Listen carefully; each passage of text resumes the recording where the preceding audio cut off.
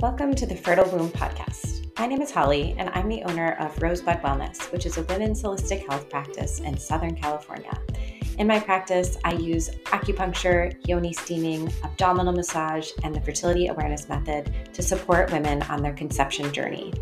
In this podcast, I will be sharing about some of the practices and tools that I use in my practice, and also will be interviewing women about their own personal fertility journey, as well as other professionals in the fertility space. Thanks so much for listening. Please enjoy. If you're interested in learning more about the fertility awareness method, then I have a very exciting announcement for you. So many women are interested in learning more about fertility awareness, but they're not necessarily ready to fully commit to the course offering that I have or the full mentorship program that I offer.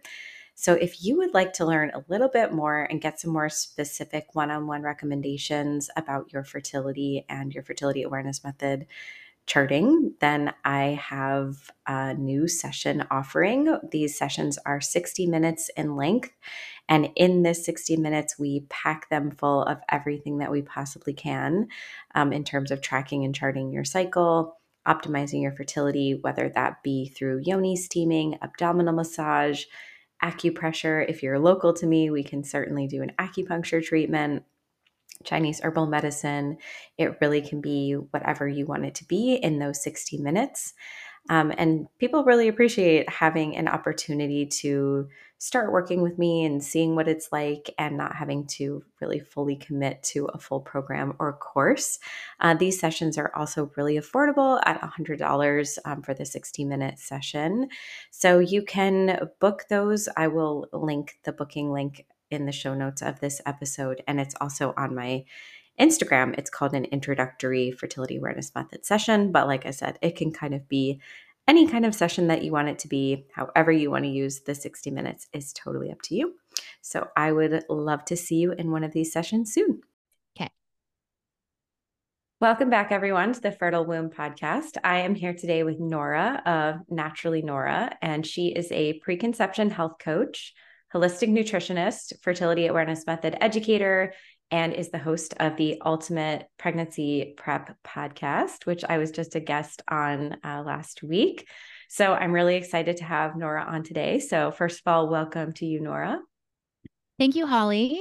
Thank you for having me. I'm really excited to chat with you about today's topic. Yeah, me too. So, when we're working in the fertility space and optimizing fertility or anything around the menstrual cycle, nutrition is a huge, huge part of that. And that's something that I talk a lot about with the people that I work with.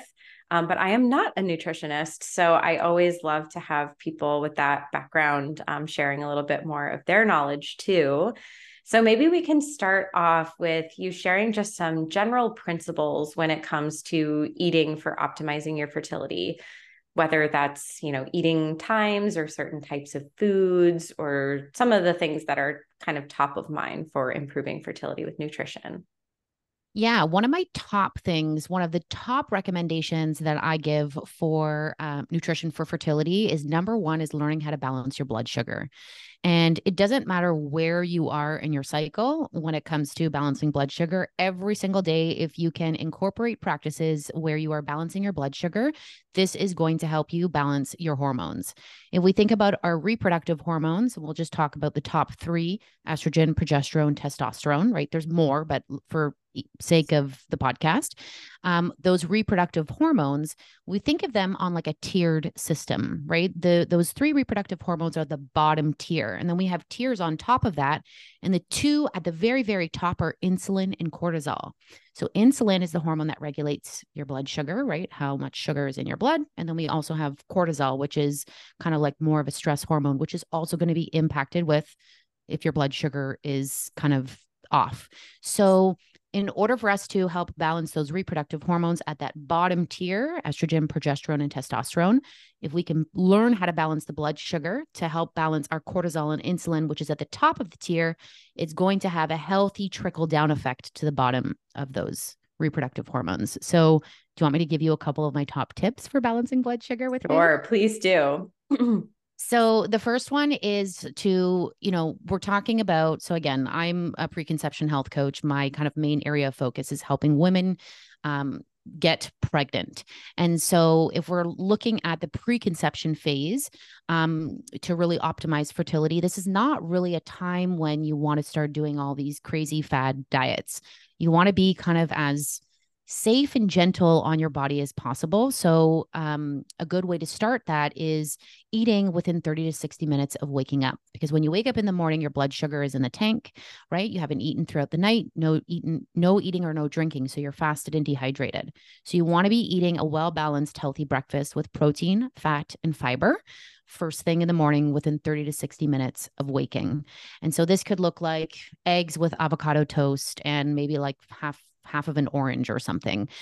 This is going to kind of give you the sustenance and the nutrients that your body needs to start that day in a healthy way that's going to allow your blood sugar to be more stable as opposed to this big yo-yo up and down throughout the day. So fat, fiber, protein breakfast within 30 to 60 minutes of waking. If you are a coffee drinker, I'm not saying you need to completely omit coffee. This is totally dependent on your body, how your body responds to coffee or caffeine, I should say. But if you are going to drink caffeine, I just recommend drinking the caffeine during or after you eat breakfast, as opposed to beforehand, because that's going to have a pretty significant effect on your cortisol levels, which we know is going to impact those reproductive hormones. And then the general rule outside of just eating a well-balanced breakfast 30 to 60 minutes after waking is eating about every 3 to 4 hours. And again, when you are eating, you want to make sure your snacks are balanced. You're not just eating like a high glycemic fruit on its own, like just a banana, because that will spike the blood sugar. You want to pair that with some fat and protein like nuts, seeds, almond butter to kind of help level out that blood sugar. And then eating, again, the healthy balanced meals, lunch and dinner with the healthy balanced snack in between, just to help keep those blood sugar levels stable throughout the day. Yes. Yeah. That all maybe will be a little bit familiar to regular listeners, because I do Yes. talk about the importance of balancing blood sugar throughout the day. Are there any sort of foods that you recommend across the board when women are working on preconception, when they're on the beginning or somewhere in the fertility journey, across the board, regardless of the cyclical phase that they're in? For sure. So, if you've listened to, I know you're a listener to my podcast as well. We follow each other on Instagram, and I talk Mhm. about this food a lot. It is a food that I do not like. A lot of us don't like it. You may already know where this is going. I sure do. But one of the best foods fertility is actually organ meats, and one of those foods being the liver from like chicken or beef. And this is because it is so nutrient dense with bioavailable nutrients that your body can actually assimilate and absorb. And so this is high in folate, B12. It's also high in vitamin A, known as retinol, which is really important for what's called follicular genesis, which is the development of the egg throughout the cycle. So a lot of us are like, oh, I don't want to eat liver, nor I can't eat liver. I know how good it is for me, but you can get desiccated liver capsules, which makes life a lot easier for us for those of us who don't like the taste or texture of liver, like myself. So having just a couple ounces a week. We don't need to be eating lots of this. If you are getting a supplement, you just follow the directions on the label for the supplements. It's usually 4 to 5 liver capsules a day. And this is a great way to make sure that you're getting in those nutrients that I mentioned to there's so many different benefits to it, but I guess we'll talk about boosting egg quality. It does help with the development of that egg as you move from cycle to cycle. Outside of that as well, something that I don't think a If lot we can of, just pause on liver yeah, for a second. yeah. One of the things, I don't know if you've come across this in your practice, but one of the things when I prescribe liver capsules to pretty much everybody, because I do tend to attract women that are more like vegetarian, vegan in their history, because that's part of my history. I think we kind of attract the people that we can be the most helpful for, or like eating disorder history, things like that, that are really significantly nutrient depleted. And Mm-hmm. from Lisa, our mutual teacher, I actually learned to take more than the recommended dose of the desiccated liver capsules, which is what I personally do. And I do recommend when it's the right fit for a person. So I wouldn't recommend doing that just yourself, without working with a practitioner.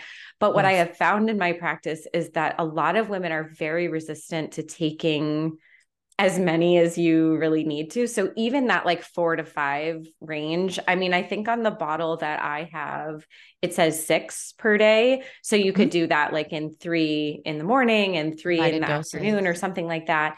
And some of the time they'll say they want you to titrate up slowly because you can have kind of like a detoxification reaction, which I did not personally experience. I just like went for it. I didn't think I realized that at the time that there was a potential for that. But anyways, a lot of the women that I have worked with will take like 1 or 2, or they're like, Yes. I'm like slowly increasing, and they kind of just linger there forever. And one of the things that I say to them is I try to give them an image of this is literally just meat that's dried up. So if you think about if somebody gave you like a little piece of meat that was the size of what would Like be a in tea. 1 or 2 capsules, it's not Yeah. worth taking it. You're wasting your money on. Yes. I mean, that's just my opinion, especially because I'm a Chinese herbalist as well. And in order for people, so I've been experiencing this for many years that women will do that with their Chinese herbal formula too, where they're like, oh, I took like 1 gram or I took it once a day, but I forgot to do the 3 times. And dosage is of anything is really important. So that's another part of nutrition. It's like we could be eating all the right things, all these superfoods, but if you're not getting enough of it, And you're not. consistently, right? And taking Exactly. it consistently every day. Like these are the two components. Even like when we talked about from your episode last time, you talked about the Arvigo massage therapy, or like how on a consistent basis, or getting acupuncture, like all of Mm-hmm. these modalities, which nutrition can be included in that as well, is consistency and dosage. I mean, we know this with any new habit we're trying to build or create. If I started taking up violin again, and I'm like, yeah, I'm just going to kind of be lazy with it and gonna play when I want to play. But then I'm like, no, if I don't actually practice every day, I'm not going to get to where I want to be. So it's the same. It's the same with any kind of new That's habit that you're picking up. that's such a good comparison is like practicing something that, yeah, Mm. exactly. Or like relying on that you went for a walk last month as you're moving your body, kind of thing. So Yes. because you're talking about liver, and we're totally in agreement that it is such a superfood, for lack of a better word, for optimizing fertility. And yeah, it matters that you're getting in enough. And I have not personally tried to eat it. Have you? Oh yeah, my Yeah. mom makes liver. My mom, so when Yeah. I was younger, my mom used to make cow's tongue. I remember this as a child. I loved cow's tongue. Was like, "Oh, we're having tongue for dinner." And then I saw it one day raw on the counter and I was mortified. I was like, "Mom, what is that?" It was like thawing out and it was this big tongue. I was like, "Mom, what is it?" She's like, "Oh, sweetie, that's cow's tongue." And I never ate it after that Oh man. because I Yeah. saw it. But my mom makes a lot of liver now. And my friend who was vegan and then decided to kind of turn on to meat, he started making liver. And so I was trying so hard to eat it in so many different ways. And I know in Lisa's book, she has a lot of different ways that you actually can prepare it and use Hmm. it and just like create little ice cube trays of just like a liver pate and then thaw out 1 or 2 of those liver Hmm. ice cubes, throw it into a stew or a soup or like your meat sauce or something, where you can somewhat mask the taste. There are different ways that you can kind of try and incorporate it, but honestly, I've tried it so many ways and I'm like, I just can't. I don't like it. So, Yeah.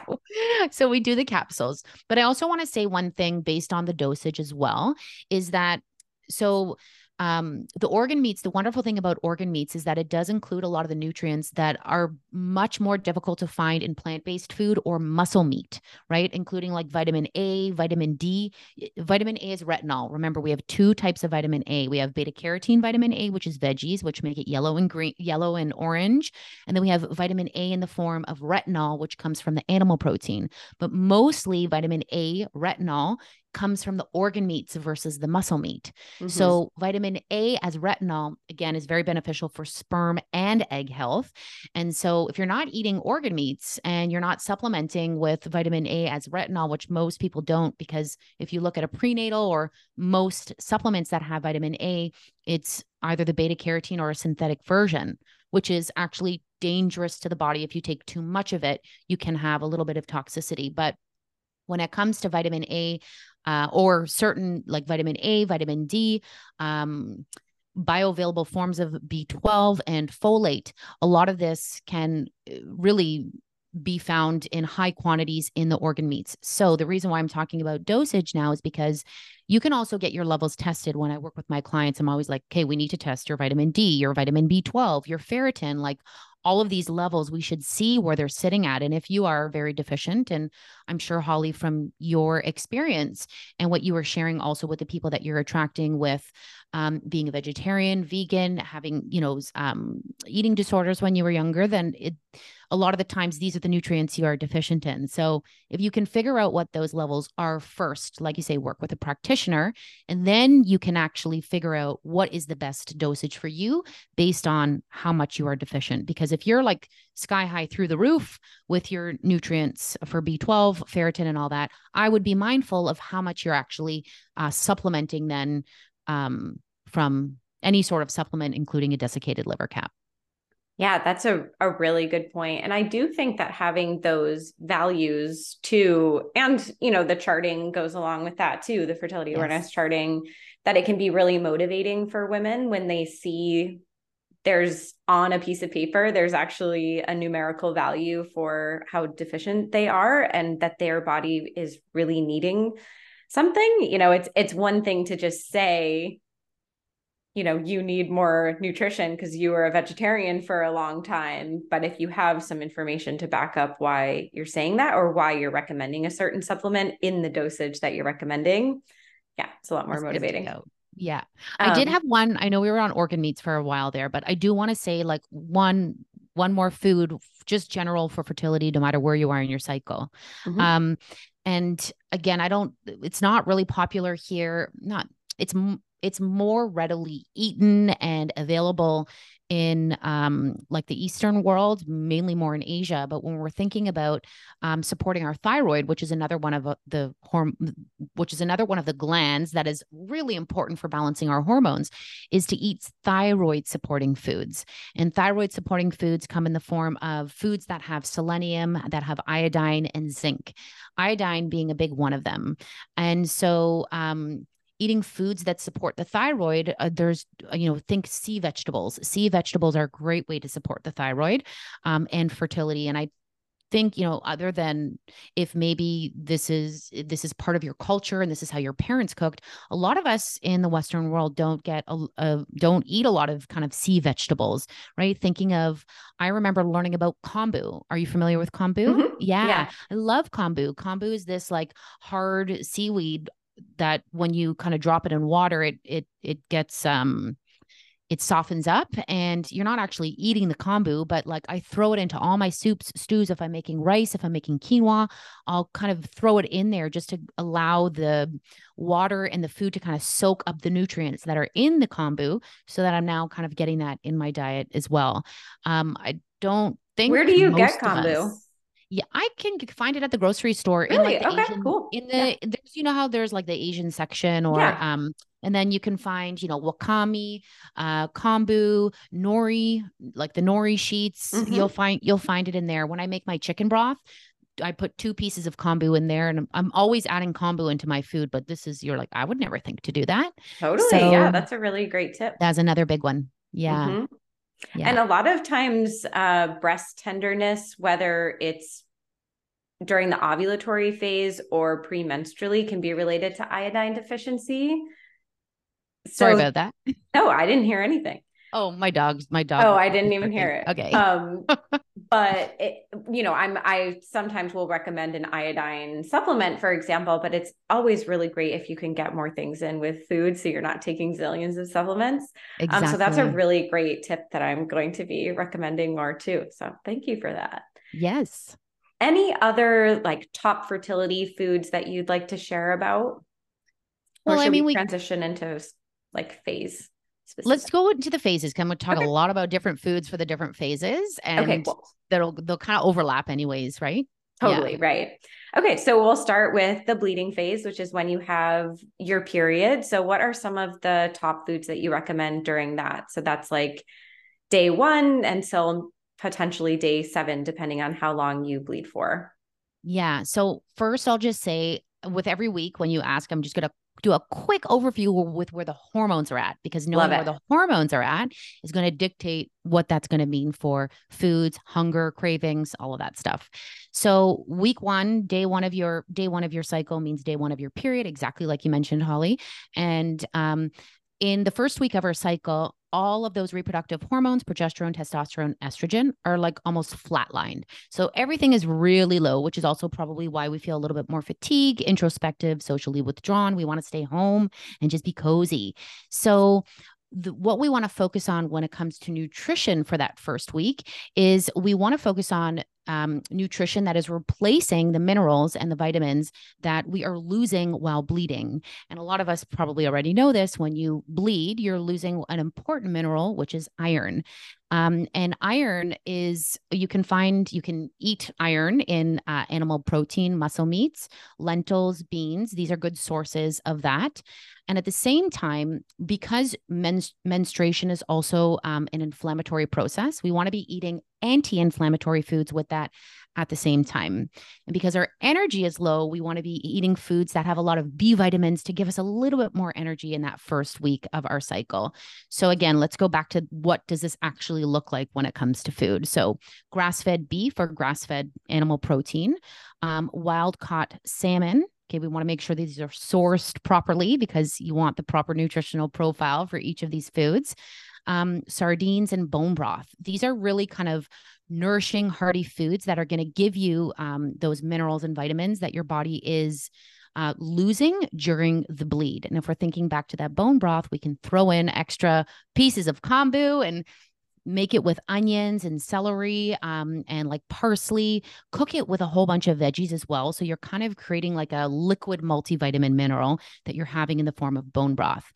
And at the same time, we're not only losing iron, but we're also losing zinc. This is another key mineral that we lose while we bleed. So going back to seaweed, has a lot of zinc.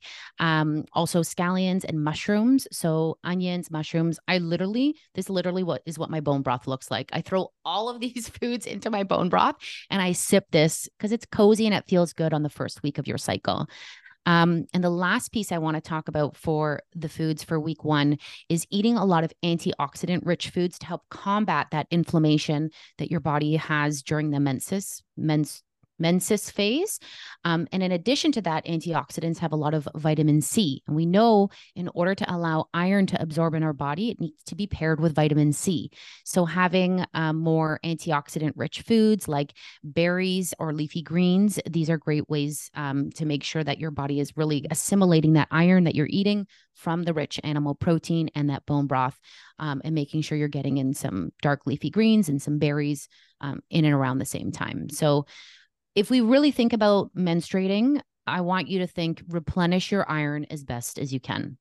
We think about the difference between plant and animal based protein sources, right? Like a lot of the times, if we just think generally speaking between plant and animal based proteins, plant based proteins, while they are great for you and have a lot of wonderful benefits, the plant based protein, in order for that plant to be protected in the environment for it to grow to Mm-hmm. how it needs to mature to then be kind of harvested and then used for human consumption, the plant based proteins have a lot of what's called anti nutrients. And these anti nutrients can make it harder for the body to digest and assimilate the plant based protein. So, for instance, this is why some people actually have quite a bit of maybe irritation in the gut when they eat more beans and legumes, especially if they're not prepared properly. Mm-hmm. So if I don't know back when you were more vegetarian, did you soak your lentils or soak your beans before you, or sprouted them before you I did. actually? Yeah. I became aware of that pretty early on. And I mean, for me personally, it was always eating disorder problems more than Yes. the fact that I was a vegetarian, was just that there was an overall depletion of everything. So I guess I just still feel curious about like if it's possible to have a healthy cycle with being a vegetarian, because I know that some people are for moral reasons. And that's very much what it felt like for me, of just that was kind of always my preference, was to not eat animal protein. I don't want to get into like a political, religious or whatever conversation about it really, but I don't have any moral opinion about whether people choose to be vegetarians, but from what I understand, it's really challenging. And Lily Nichols, I'm Oh, sure you yes. know her book, Real Food for Pregnancy, is a wonderful resource for understanding. Yeah, baby, she just held up a copy. Um, because it really was eye opening for me, not only personally but also professionally, because I attract so many ex vegetarian vegan women, to really understand why I was making the recommendations I was making about primarily Yes. consuming, or not primarily, but making sure to consume animal protein on a really regular basis. And I've experimented with my own cycle of just like, could I be a vegetarian? Could I just and it impacts my cycle immediately. And maybe it depends on the person, like maybe some people 100%. that don't have the level of nutrient depletion that I do from, like 15 years of anorexia, could their Hmm. body would be more resilient. So I guess when you first learn about something, you're a little bit more likely to be sort of dogmatic about it, where like I kind of felt everybody needs to eat animal protein then, I guess. But Hmm. yeah, now I'm sort of becoming more curious about, getting creative about the ways in which we incorporate animal protein or don't. Like maybe people are vegetarians and they take desiccated liver as a medicinal supplement, that although it is derived from animal meat or organs, they are okay with that because it is a medicine. Same thing with bone broth, like things like that. I didn't mean to go on such a tangent That's there, okay. but No, it's anyway, yeah, important. I think it's a good point because I'll do the same with my vegetarian or vegan clients and I will say, okay, if there is a little bit of wiggle room here, what like I'll do, my first go to is a desiccated liver capsules because they're not actually eating the animal protein. They're kind of taking it in a capsule. And I will say some of my clients do that. So Mhm. I think I just wanted to make that point because it's exactly to what you were saying. And also, Holly, I do want to say as well, just to throw another just tiny little piece here, is that of course, the answer is always it depends on the individual. And I think as well, depending on kind of where you are on the fertility journey, if you've been struggling for a while or you've been diagnosed with unexplained infertility, the additional piece here with regards to nutrition and what foods are most beneficial to for you is to understand your gut in a much more in-depth way. Because depending on your microbiome, the health of your microbiome, this is going to fully dictate how well your body is able to assimilate nutrients. You know, one person's food is food can be one person's poison, or the same food can be one person's medicine. So it really is individualistic on the individual person. And to when you can do additional gut health testing, I use Biome Effects from microbiome labs that I do with my clients, and we get a thorough deep dive report on, do they have dysbiosis, an imbalance of good to bad bacteria in the gut? Is certain bacteria fermenting their plant or animal based protein that they're eating so that they can't even absorb it or assimilate it anyways, right? If we can understand the function of somebody's gut first, we're then more able to kind of recommend maybe what the most beneficial nutrition would be for them based on the function of their digestion. Yeah, that is a really, really good point. Yeah, you could be taking all the supplements in the world, but if your body's not able to extract that, Hmm. you can't really, it's not really going to be very helpful for you. Exactly. So we were on the bleeding phase, and then I went onto a long tangent about something else. So, is there anything else you'd like to share about the bleeding phase, or should we transition into the follicular phase? Yeah, let's go right into week 2. So Cool. Okay. the follicular phase, which is my favorite week of the cycle, and I think for all women, if depending on how in tune you are with how you feel in different weeks of your cycle, week 2, if we actually look at it from a hormonal standpoint, is typically kind of the quote unquote best feeling week for us women in our cycle. And why is this? Because again, if we go back to where are our hormones? Estrogen and testosterone are two hormones that really start to rise in the second week of the cycle. And higher estrogen levels means two things. The first one is higher estrogen levels actually means more dopamine. And what is dopamine? Dopamine is that feel good neurotransmitter.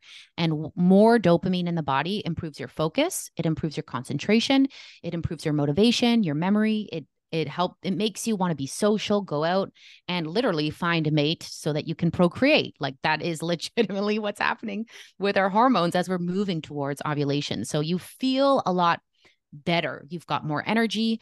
And in addition to that, rising estrogen also is a little bit more of an appetite suppressant. So you're not necessarily as hungry as we move into that follicular phase. Again, depending on how aware you are of this, I'm not sure, but maybe just start to pay a little bit closer attention and see. So, that being said, I would say during the second week, you can get away with eating a little bit less. Okay.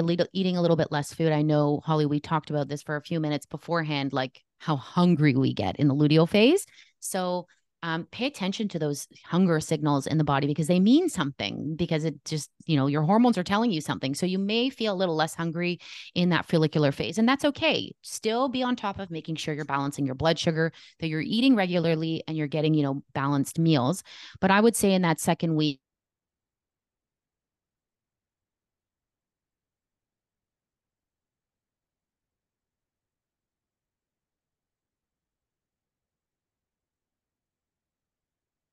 cycling too, but flax is actually a great It food just that you cut can. out for a second. I Oh, don't know where you were. Yeah, I got the end of a seed. okay, so I was going to say we can talk about seed cycling in a moment, but Mhm. if we're talking about like a certain food that's really good for the follicular phase is flax seeds. Flax seeds, getting in your flax seed at this time of the month because of the really kind of rising estrogen levels. Flax has something called lignans, which is a phytoestrogen, which kind of helps modulate your estrogen levels, and then also maybe kind of it helps kind of balance out those estrogen levels if you're pumping out too much or if maybe you're not making enough. So the flax is a really good kind of seed to kind of cycle in during the follicular phase to help with kind of hormone development as your estrogen really rises in that second half. Awesome. Any other foods that come to mind in the follicular phase? Yeah. So as we kind of move towards ovulation and we kind of get to ovulation, now we're going to say for just easy purpose sake for the podcast, let's just say we're talking about a 28-day cycle. Let's just say 28-day cycle. Let's say you ovulate on day 14. Okay. People still ovulate on day 14. It is normal to happen. We just don't It always can all happen. ovulate on Yes, exactly. totally. Let's just say you ovulate on day 14. So you might not be hungry, let's say day 7, 8, 9, 10, 11, 12, leading up to it. But then as you get close to ovulation, think about your ovaries as like running a marathon, right? Now your body is requiring a lot more energy as you get closer to that ovulation day. And as that time comes closer, you will notice a little bit more hunger. And this is where your body needs more energy when you actually ovulate. So thinking about like getting in more complex carbohydrates like whole grains, oats, squashes, sweet potatoes. Think about supporting your body, supporting your ovaries to kind of go through that process of ovulation and giving it the energy that it needs. So yeah, like at the beginning of that second week, you might not feel like you need as much food, but again, balancing that blood sugar, eating flax, getting in your dark leafy greens and that good stuff. But then as we move towards ovulation day, you might want to ramp up those complex carbohydrates just to give your body that extra energy. Love it. Awesome. Yeah. Anything else like specifically during the ovulatory phase that you can think of? The one thing that, so it's not necessarily a nutrient, but it's hydration. That's Mm. really important because I think a lot of us don't realize. I would say, probably, if I think about my clients, 80% of my clients are chronically dehydrated. We really don't realize how much water we actually need. So I think it's important here to kind of talk about hydration. Now, generally speaking, our bodies need about 1 liter for every 50 pounds of body weight. And if we think about cervical mucus production as well, which is kind of what happens as we move towards ovulation and during ovulation, this also requires adequate hydration for the body. So, in order for us to have this really, healthy, clear egg white, peak quality stretching mucus that we like to look for, being adequately hydrated or not adequately hydrated can impact your cervical mucus production as well. So I would say thinking about making sure that you are getting enough hydration and water, I mean, all the time, but really during this phase of your cycle. I was randomly just reading about because I have this one patient I'm working with right now that has very limited cervical mucus and she's trying Mhm. to get pregnant. And she is feeling so overwhelmed by the idea of supplements. And so I've been trying to get creative about like, what are some of the other foods that I can recommend? Because she seems really keen to add in different types of foods that I'm recommending based on if she kind of understands where it comes from. So I was reading this little article. So I'll share the Please notes I do. wrote. So omega-3 is really important, which we know that for fertility anyways. But I just thought that was fun to think about it from like a cervical mucus in particular perspective. So that's in nuts and seeds, like we were just talking about. And I do want you to share about seed cycling too. Yes. Salmon, eggs, and sardines, which you've already shared about, but they all contain omega-3.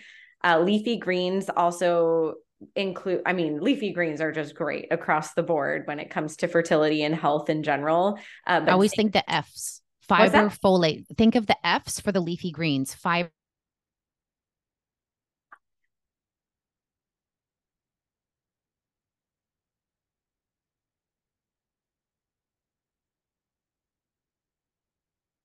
for the dark leafy greens. It just cut out again. Sorry. Oh You were saying the no. F's: fiber, folate. Folate, and then phytonutrients is not an F, but it is It has an pH. It F sounds sound. like an F. Totally. I love it. These are good things to remember for the dark leafy greens. And we really think fiber, folate, fiber, folate, fiber, folate. So good for fertility. And Love there's it. the F, fertility. Got it. And they also contain in this thing that I was reading, they say zinc, potassium, and iron, a bunch of other things too. And I'll actually mention that again when I talk about B vitamins. They were Yes. talking about how B vitamins can be supportive of estrogen production. So I think you kind of shared about that too in the follicular phase. That's what we're wanting to optimize.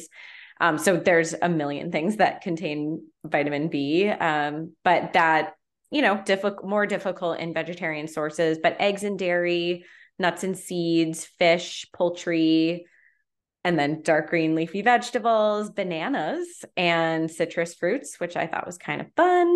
So it can always just be kind of fun to get yourself inspired to incorporate different foods into your diet that you don't necessarily think about buying when you go to the grocery store, just because you have this intention of improving your cervical mucus. And then vitamin D was another one. So in salmon, Yes. sardines, egg yolks, and mushrooms, which I actually did not know. So that was Yes. kind of a fun thing. And then water was the next tip. So that's what made me That's think where of it came from. sharing this, because that's what you shared about. So yeah, and then vitamin D, I don't know about you, but I find that most of the women that I work with are deficient in it. And so I'm Mhm. recommending a supplement for that too, usually. Yeah. So yeah, No, that's those are just a all fun little those aside. are all great. You know what? It's funny. We can think of, like, as a nutritionist, when I first started and I was like, well, certain food, we can pick a food and we can kind of call out certain vitamins that are really good, let's say for fertility. But really, one food is good for heart health, is good for cardiovascular, is good for fertility, is good for brain. Like, it's just a matter of how we want to call it out or what nutrient we decide to focus on in that particular food. So I like to say, like, think about eating, because it can get really overwhelming. I even remember myself when I started learning about all this, and I'm like, how do I eat properly for my menstrual cycle? And I'm like, this is making me crazy. How am I going to remember all of these things and then like incorporate these tiny different principles differently into my diet every single week? Like, my life is busy and my brain is overwhelmed enough, you know? So, what I'd like to remind everybody is that when you stick to a whole foods, nutrient dense diet that gives you a well-rounded where you're getting a well-rounded source of vegetables, fruits, animal protein. This, your body is going to take what it needs and use what it needs. So just think of it about that as your foundation, and then maybe pick one or two, even just one principle that you're going to incorporate every week. Like when you're on your period, you're going to eat for sure more animal protein, or try to eat liver that week. I don't know, but pick one, or like drink more bone broth during that week. Pick one thing to kind of stack on top of your foundational healthy diet, so it doesn't feel too overwhelming, because I think it's so important to make that point. It really is. And especially if you go on social media or are reading blogs, there is so much conflicting information about what is a fertility supportive diet. And this goes back to what you were talking about before, of if you don't know the full picture of the individual, then what you said, one person's medicine is another person's poison. And that's why it is really important to get some individualized care if you're feeling overwhelmed and confused, because there's a lot of difference of opinion out there. And I mean, there's definitely a lot of people that recommend intermittent fasting for fertility, or elimination diets of dairy and meat products and things like that. And that's, I know for me, when I was just working, I wasn't really trying to optimize my fertility, but I was just trying to get my period regulated. I would get so confused and so lost in all of the different recommendations that you're exactly right. You can make it as complicated or as simple as what you just said. It's like whole foods, nutrient dense, and Balance your blood sugar. Like, think about that, to just kind of eat throughout the day, and then pick, okay, well, I know, pick one or two things for each week, focus on that. And then once you get that as a habit, you'll think, okay, I'm doing this, it's become a habit, and then maybe you can add an extra thing. Right? This mm-hmm, is all about developing healthy habits and being consistent, right? Like, think about how much you learn and grow. Even for myself, I went to holistic school 10 years ago. Literally in class, I sat there with my jaw dropped to the floor, like, how on earth do my teachers have all this information in their brain? mm-hmm. I'm never going to be able to do that. Like, I'm never going to be that person. And now here I am, like, educating and teaching everyone. And I'm like, wow, I've become that person. But it's taken me time to get there, and to think then how I've implemented all of these principles that I'm learning in my life over the last decade. It doesn't happen overnight, and it doesn't happen in the flip of a switch. So everybody just be kind and graceful to yourself and take the pressure off. I love that. Yeah. Thank you for sharing that. Yes. So, do you want to share about seed cycling now as we're talking about the transition zone, or do you want to share about the luteal phase and then we'll do that Yeah, after? let's do the luteal phase, and then we'll go to Okay, the seed cycling. cool. So, after ovulation is the luteal phase. So, share with Yes. us what What hormones are up to happens? and some nutrition advice you have. Yeah. So week three, or we'll say week three after you ovulate, is think about your estrogen being at the highest point when you ovulate, and then it kind of drops like a roller coaster. So it'll come down, and then after you ovulate, your progesterone starts to rise. So that egg that was in the follicle gets released, and then that follicle turns into what's called the corpus luteum, which is like a yellow raisin-like structure that starts to now pump out progesterone for the remainder of your cycle. And so then progesterone slowly begins to start to rise. And when progesterone rises, what impact does it have on the body? It makes you feel more withdrawn, less social, less articulate. You want to nest more, you want to eat more, right? Because higher progesterone, if we both know this as fam educators, it means your basal body temperature is going up. And if you're cycle charting, you'll see that thermal shift. So when your basal body temp goes up, your metabolism actually goes up. So you become hungrier naturally in the luteal phase of your cycle. So, with that being said, we really want to think about being on top of balancing the blood sugar in the luteal phase, because insulin, which is that blood sugar regulating hormone, becomes much more sensitive. And so, if we think about progesterone, then there are a bunch of foods that do help boost progesterone. So let's talk about foods that boost progesterone here. Let's talk about the two vitamins and then two minerals. Yes, there's vitamin B6 and vitamin C helps boost progesterone levels, and magnesium and zinc boost progesterone levels. And again, we've talked about magnesium and zinc even in the first phase, but to help with kind of the anti-inflammatory process. But it's also what's needed to kind of help that rising level of progesterone in the second half of the cycle. So, what are your favorite magnesium-rich foods, Holly? I'll ask you if you know. Um, hmm, Chocolate. I was gonna Dark say chocolate. we can all say chocolate. Yeah. Yes. Yeah, that's kind of, I guess I don't really know that much about other magnesium rich foods. Yeah, so I'll give you some. Dark leafy greens is another great one. And what do we remember about dark leafy greens? Fiber and folate, but it also has a lot of magnesium. Cashews and Brazil nuts have a lot of magnesium as well. And avocados and dried apricots are really good for magnesium. So if we think about wanting to balance blood sugar, we want to get in those healthy fats with our meals. So eating avocados with, our breakfast, lunch, or dinner is a great way to also get magnesium. We want to get zinc in as well during this time to help with rising progesterone levels. And zinc comes from, again, going back to the ocean. Think about seafoods, all the seafoods from oysters, crabs, sardines.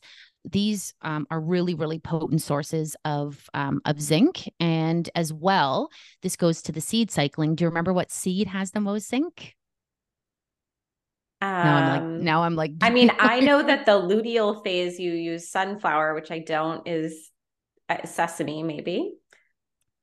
Yes, so you're right. In the luteal phase, we do use sunflower and sesame seeds, but funny enough, also pumpkin seeds has a lot of zinc as well. So you Oh, can and also I have think some of that pumpkin as seeds. being in the follicular phase. But yeah, You're interesting. right. Yeah, I know. That's why it can get confusing because you can eat But it pumpkin doesn't, seeds as yeah. I mean, well. you Yeah, don't, these are not like hard and fast rules, but that's good to know. Yeah, exactly. I did know that pumpkin seeds were high in zinc, but I didn't think about it for luteal phase. Yeah, Yes. because Yeah, I and was getting then a little dogmatic about my seed cycling, thinking right. still eat pumpkin seeds in the luteal phase.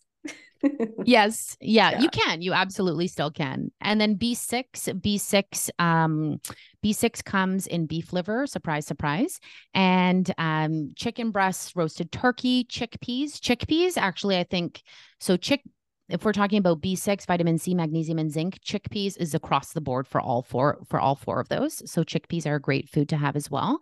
And then yeah, roasted turkey, ground beef, beef liver, and then vitamin C. I think we're all pretty familiar with vitamin C rich foods, right? We think about like oranges or citrus fruits, let's say. Any sort of kind of colorful fruit or vegetable has a lot of vitamin C. Um, so I don't have to name those off: broccoli, strawberries, all that kind of stuff, but a lot of vitamin C rich foods as well. So B6, vitamin C, magnesium, and zinc, which are really, really good for progesterone production. Um, so go ahead. Sorry, did you want to say something? Maybe you can see that I'm thinking. I didn't Yeah. even go to talk, but I'm like, because I am always trying to reduce the amount of supplements that I'm recommending, but I also have the amount of supplement in my head of what is needed or what I've learned is supportive of progesterone production. And for Mhm. vitamin C in particular, it's 2,000 to 5,000 milligrams. Milligrams. Or Hmm. yeah. I Yep. was, um, and because there's a woman that I'm working with that I do think needs some progesterone support, and she's already taking maybe like four other supplements, and I'm kind of trying, and she's also on a Chinese herbal formula, so I'm always trying to get creative of how I can reduce the amount of supplements we're taking. And I was looking through all the vitamin C rich foods for her, and and recommending different things and then looking at the amount of vitamin C that they contain. And I mean, to get to that level, that like high level, I don't even know if you could do that with food. So it's just, Yeah, that anyway, is something correct. I think about that I do align so much with what you're saying of that we can get a lot of these nutrients from our food sources. But how do you decide when you need a supplement, versus you're getting everything from your food? Anyway, maybe this is like a way too big of a topic for a podcast, but something that I clinically think about a lot. And I'm sure you do too. Of course, of course. And that's when I will look at somebody's food diary and say, okay, like how are you typically eating throughout the day? And if you can see glaring that maybe this person isn't eating as many vegetables or fruits or not getting enough fiber, it's kind of have to make you kind of have to, as you know this, you kind of look at the whole person, right? You can't kind of make the decision in just like one siloed thing. You've got to look at the big picture. So I always try and think, okay, like what is the lowest hanging fruit for me?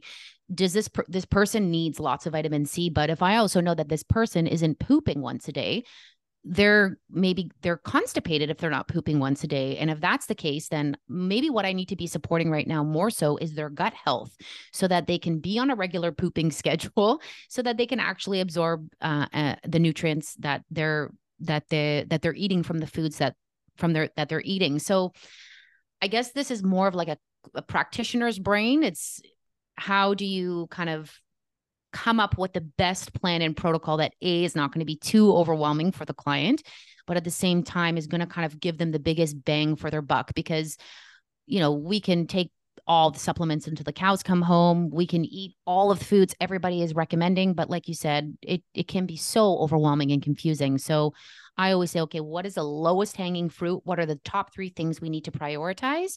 And based on looking at their cycle charts, their blood labs, their food diary, understanding where they are in the process, right, of trying to conceive. Are they going in for fertility treatments? Are they still trying naturally? Kind of have to take all of these elements, pull them together, and then kind of decide what is it that I need to focus on first? Yeah. Yeah. That's a really good point. Because, yeah, it can feel really easy to just throw a bunch of supplements at something, Exactly. but I never recommend that method. I don't know when my supplement podcast that I recorded is going to come out relative to this one, but at some point there will be that information too of what getting really specific about what supplements you're taking and why is really important. So anyway, to go back to the luteal phase, is there Yes. anything else that you'd like to share about certain foods or certain nutrients that we need to kind of tend to in that phase of the cycle? Yeah, so I would say as well. So first one is just balancing the blood sugar as best you can because insulin is more resistant. Focusing on those four 2 vitamins, 2 mineral foods that we just spoke about.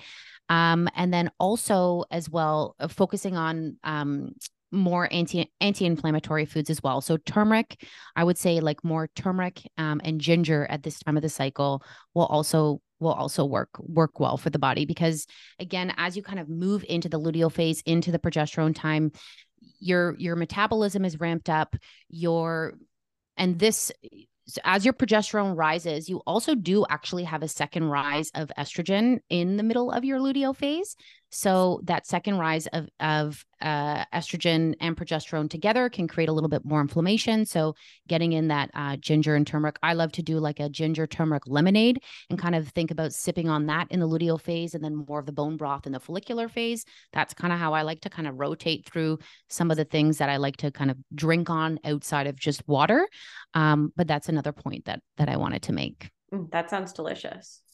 It is really good. It's turmeric, fresh lemon, a couple slices of ginger, cinnamon, and hot water. You let that steep for a little bit, add a little bit of honey. It's amazing. So I'm going to try that. I'm in my luteal phase right now, so get to try it right away. Yes. Yeah. Yes, it's really good. And we talked about this before, kind of week 3 and week 4 are kind of very similar when it comes to nutrients that are needed. Week 4, you might even feel a little bit more of the need for more food. And I know, Holly, we talked about this a little bit before we pressed record because Mhm. you're also in your luteal phase. I just finished my period and it's insane how much you feel like at least for me, I feel like a different person the week before I get my period. Honestly, Mhm. truly, I do. I can eat probably like a quarter more, like, I don't want to say, I would say like a quarter more of what I usually eat. And like I can be ravenously hungry and just like never get enough food or I that feel feeling of not. similarly. Yeah, that week Yeah. before. I And I think think a lot of people pathologize that. They're like, "Oh, I'm yes. like binging in my when I'm premenstrual." Yeah, I think it comes from that. Like you have just more of an appetite.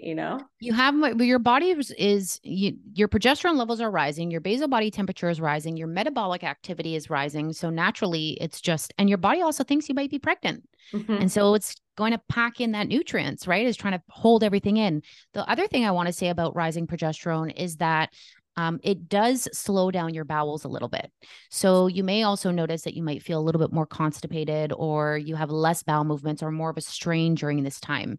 So if we think about gut supporting foods, like eating more fermented foods, like sauerkraut and kimchi, this is a good time to kind of support the gut a little bit more. So eating those fermented foods, getting in your kefir, sauerkraut, kimchi in the luteal phase would also be a good time to kind of mitigate some of that premenstrual bloating and just kind of help support the bowels as you kind of move through the luteal phase. Awesome. Love those tips. And would you like to share about like the specifics of seed cycling? Yeah. So seed cycling, if we just kind of look at it in its general principles, there are four seeds that we're going to be talking about. Okay. There's four seeds. And essentially what you do is you cycle two seeds in the first half of your cycle in the follicular phase. So from day one of your cycle up until the day you ovulate. And then after you ovulate, you take the other two seeds and you cycle them over the next 2 weeks. So the four seeds are flax, pumpkin, sunflower, and sesame. And if you use about one-ish tablespoons a day of each, you can eat them as they are. You can grind them up. There's a lot of different information about there. People say it doesn't work as good if you don't grind them. You know what? At the end of the day, if we just think about consuming the seeds, you can have them in the nut butter form. You can grind them up. You can eat them whole. We want your body to just kind of get them in and assimilate and digest them. So, Mhm. follicular phase is flax and pumpkin seeds. So you can get a tablespoon of each, throw them into your smoothie. And then in the luteal phase, it is sunflower and sesame. What I've done for my clients and have for my clients is I create balls. So I do follicular phase energy balls and luteal phase energy balls. So you're actually making, like those yummy raw energy balls. Mhm. You're taking the ingredients, you're making balls with them, and then you kind of store them in the freezer, and then you take them out and you kind of chomp on one or two balls a day, and that's kind of like your seed cycling. Love it. That's awesome. Yeah. And I mean, I've heard mixed reviews about seed cycling. Like some people say it's complete BS. And Yes. I'm pretty sure Lisa, our mutual teacher, at some point, I was thinking about it this morning that I want to find it, but I think she had some kind of research study that showed some really significant improvements in women's menstrual cycles from incorporating seed cycling. So On a consistent basis again, because if we think back, I know Lisa's amazing when it comes to research. If you totally, yes. She's just like the queen of research. She will It's have a research crazy. article for everything. Yes. Exactly. But the thing about this as well, if we go back to what we were talking about at the beginning, is the consistency. Because as you and I both know from being a FAM student of Lisa herself, is that especially when we're tracking progress through cycle charting, is it takes time, right? We're using our menstrual cycle as kind of like a barometer or a baseline or a benchmark to really assess the progress of our clients or ourselves, if we use ourselves as an example. But you're using your menstrual cycle as kind of like a baseline benchmark to assess the changes in your nutrition and lifestyle as you move through cycle to cycle. It's not going to happen in a day or two. Like at minimum, and I see this with my clients, myself in my own practice, it can take at minimum 3 months to start seeing shifts and changes. And I know learning from Lisa as well, it was always like give the client at least 3 months to start seeing the changes. Now, you can say that theoretically, now that I've been working with clients in this capacity for many years now, you can feel the changes and the difference. Sometimes it happens quicker than others. Sometimes it takes people at least a couple months until we see the changes on their chart. But outside of their chart, you can actually feel the difference within, let's say, one cycle. So I say the proof is in the pudding when I can see the changes in my, the way my clients are feeling, their cycle parameters change. And so for me, it's like the research is important, and to understand the research is really important. But if my client feels the difference, like that's all I need for my client to feel better, and to see the improvements to kind of, Yeah, I have a very right? similar perspective. Yeah, I definitely am basing my assessment of whether something's helpful or not based on what my people are sharing with me. And there was one other thing, yeah, that I was going to share about seed cycling, but I think I'm going to just table it for now. So, if there's anything else you'd like to share about the luteal phase or eating for optimizing your fertility, otherwise, I'll give you an opportunity to share about where people can find you. Yeah, I think I hit most of my points. I'm a big before I decided to niche in fertility, I really focused on gut health. And that was, for me, it was like I remember graduating out of holistic nutrition school, and my mantra was literally like optimal digestion equals optimal health. And so it's really important to just, whoever you are, wherever you are listening to this, don't just think about the foods that you're putting into your body. Think about how you feel after you're eating foods. Are you pooping once a day, twice a day? Ideally, we'd like to be pooping twice a day. Even once a day can be considered constipation. Are you getting enough water? Are you bloated all the time? Like, think about how your body is responding to the foods that you're eating, how you feel in your tummy all the time, because these are important things to think about while you're also thinking about the foods that you need to be eating, because they literally do go hand in hand. So just be mindful of your digestion and thinking about different ways to support your gut while you're also eating the foods for fertility. So I just wanted to at least make that point. That's such a good point. And it made my brain go in a bunch of different directions about how important that is. But I just really appreciate you sharing that. So I hope that everybody really receives that message of optimizing your gut and your digestive system is really key on the fertility journey. Mm-hmm. So now I'd love to give you a chance to share about where people can find you and any offerings you want to highlight about in your practice.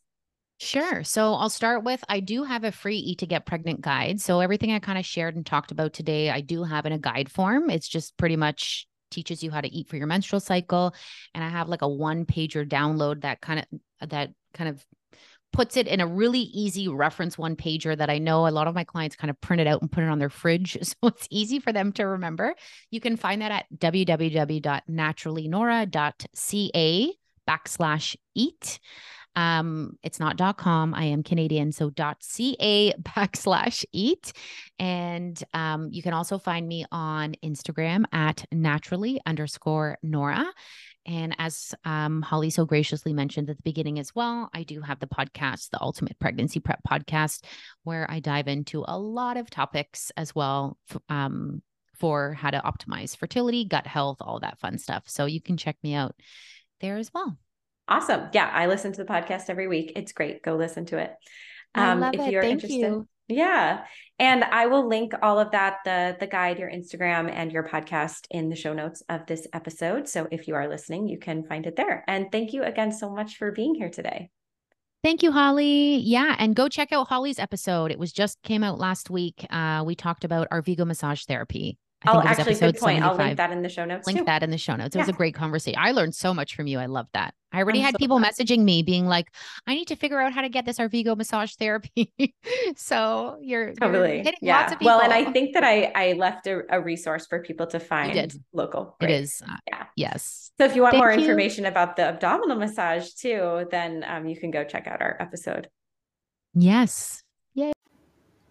I'm excited to share with you that I have recently found an at-home hormone testing company that I really, really love and very much align with their methodology and perspective on testing your hormones for understanding what's happening with your fertility.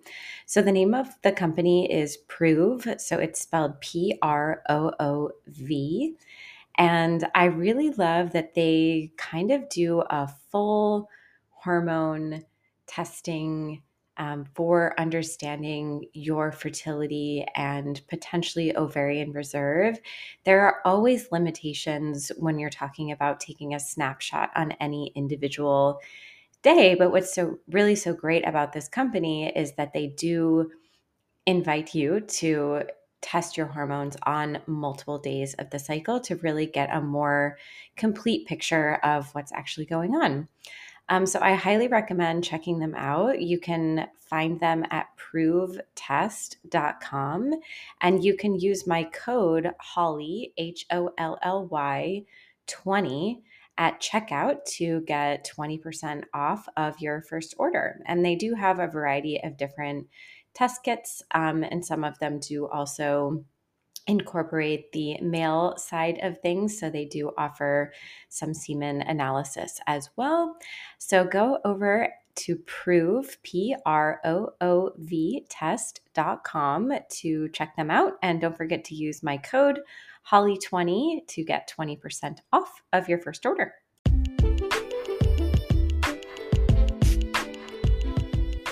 Thanks so much for listening. If you enjoyed this episode, please share it with somebody that you think might benefit from hearing some of the information that was shared here today.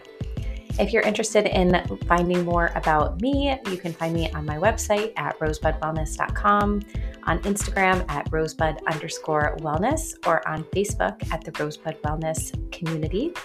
Also, if you're feeling called to leave a rating or writing a review, that would be amazing. It really helps to get the podcast out to more listeners. Thanks so much for listening, and until next time.